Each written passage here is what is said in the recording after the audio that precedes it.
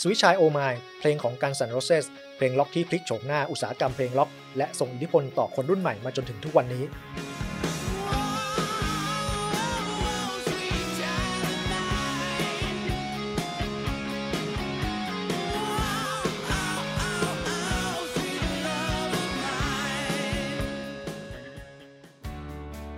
เป็นอีกครั้งที่เรากลับมาพูดถึงเพลงของ Guns N' Roses กันอีกครั้งนะครับเพลง Sweet Child O' Mine นี่เป็นอีกหนึ่งเพลงล็อกคลาสสิกของวงการดนตรีที่ไม่พูดถึงไม่ได้เลยนะครับเพลงที่ขึ้นต้นด้วยอินโทรของ Slash เป็นกลุ่มโน้ตให้ซุ้มเสียงที่ออกมาไม่เหมือนกับอินโทรของดนตรีร็อกในช่วงไล่เลี่ยกันหรือว่าก่อนหน้านี้นะครับเป็นเพลงที่ทำให้วง Guns N' Roses กลายเป็นแรงบันดาลใจให้กับคนมากมายครับ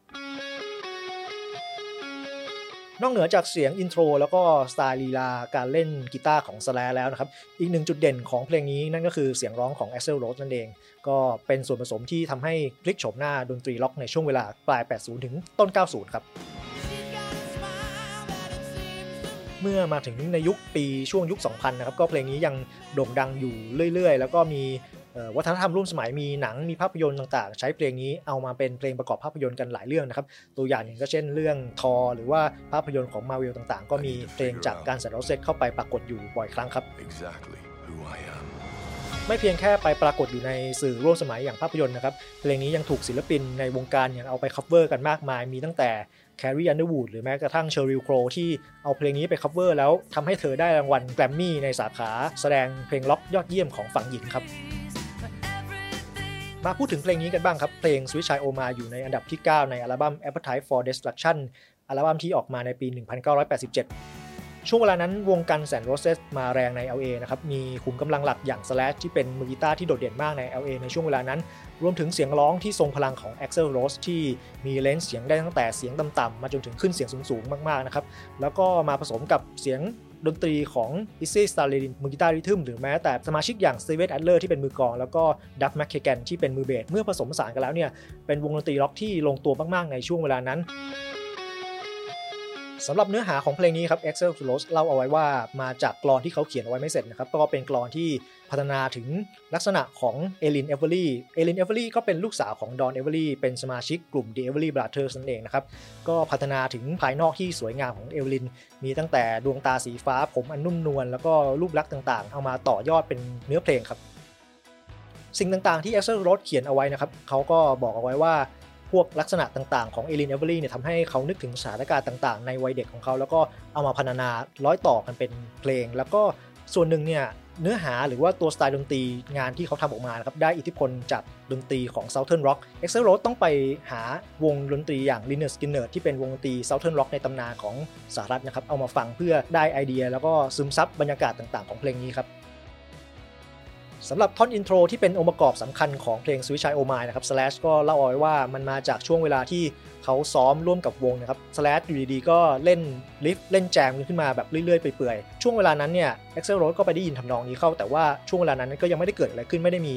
เตรียมเป็นเพลงอะไรที่เป็นจริงจังนะครับจนเวลาต่อมาวงไปทำงาน pre-production เตรียมอัลบั้มนี้นะครับ AXL Rose ก็พูดขึ้นมาว่าอยากจะให้วงเล่นทำนองที่เขาไปได้ยินในวันนั้นขึ้นมาเมื่อวงจำได้เนี่ยก็เล่นเป็นทำนองอันที่ AXL Rose ได้ยินขึ้นมาทำให้วงรู้ว่า AXL Rose เนี่ยไปเขียนเนื้อร้องเตรียมเอาไว้จากสิ่งที่เขาได้ยินในที่วงซ้อมแจมกันแบบคร่าวๆในเวลานั้นเองนะครับสำหรับตัวเพลงเมื่อรวมท่อนอินโทรของ Slash ที่เป็นท่อนลิฟนะครับแล้วก็มีท่อนร้องของ AXL Rose มาจนถึงท่อนฮุกแล้วก็ท่อนโซโล่ที่เป็นเสียงกีตาร์อันร้อนแรงของ Slash หลังจากนั้นเนี่ยมีเสียงร้องแทรกขึ้นมาที่ร้องเอาไว้ว่า Where do we go now หรือแปลเป็นไทยว่าเราจะไปไหนกันต่อดีนะครับความหมายของเนื้อร้องตรงตัวเลยครับว่าเมื่อแต่งมาจนถึงท่อนนี้นะครับวงไม่รู้ว่าจะเอาดนตรีหรือว่าจะไปยังไงต่อดีเมื่อ AXL Rose ร้องขึ้นมาว่า Where do we go now กลายเป็นว่าเสียงร้องเท่านั้นเนี่ยค่อนข้างเข้ากับดนตรีที่มาจากหลังท่อนโซโล่แล้วก็ค่อยๆเพิ่มบีทเข้าไปเรื่อยๆจนกลับมาเข้าท่อนที่เป็นท่อนพีคหลังจากร้องว่า Where do we go now อีกครั้งครับ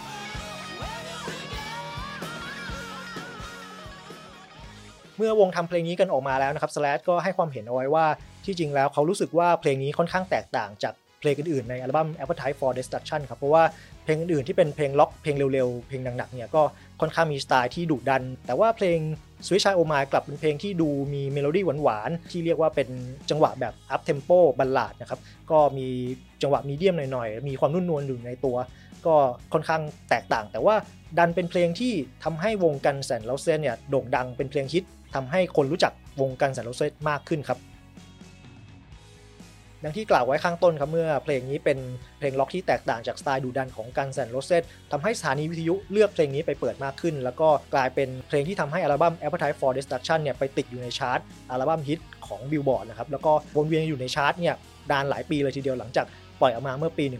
1987 กลายเป็นว่าอัลบั้มนี้เนี่ยเป็นอีกหนึ่งอัลบั้มเพลงล็อกที่ฮิตตลอดกาลแล้วก็มียอดขายอันดับต้นๆในโลกครับ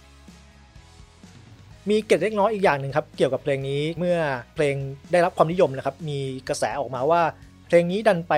คล้ายๆกับทำนองดนตรีของเพลง Unpublished Critic ของ Australian Crow ซึ่งดักแมคคิแกนมือเบสของวงเนี่ยถึงกับสาบานว่าเขาไม่เคยได้ยินเพลงนี้มาก่อนที่จะทำเพลง Sweet Child O' Mine นะครับแต่ว่าเป็นสิ่งหนึ่งที่อาจจะเป็นความบังเอิญในวงการดนตรีที่เกิดขึ้นได้ก็เป็นไปได้ครับ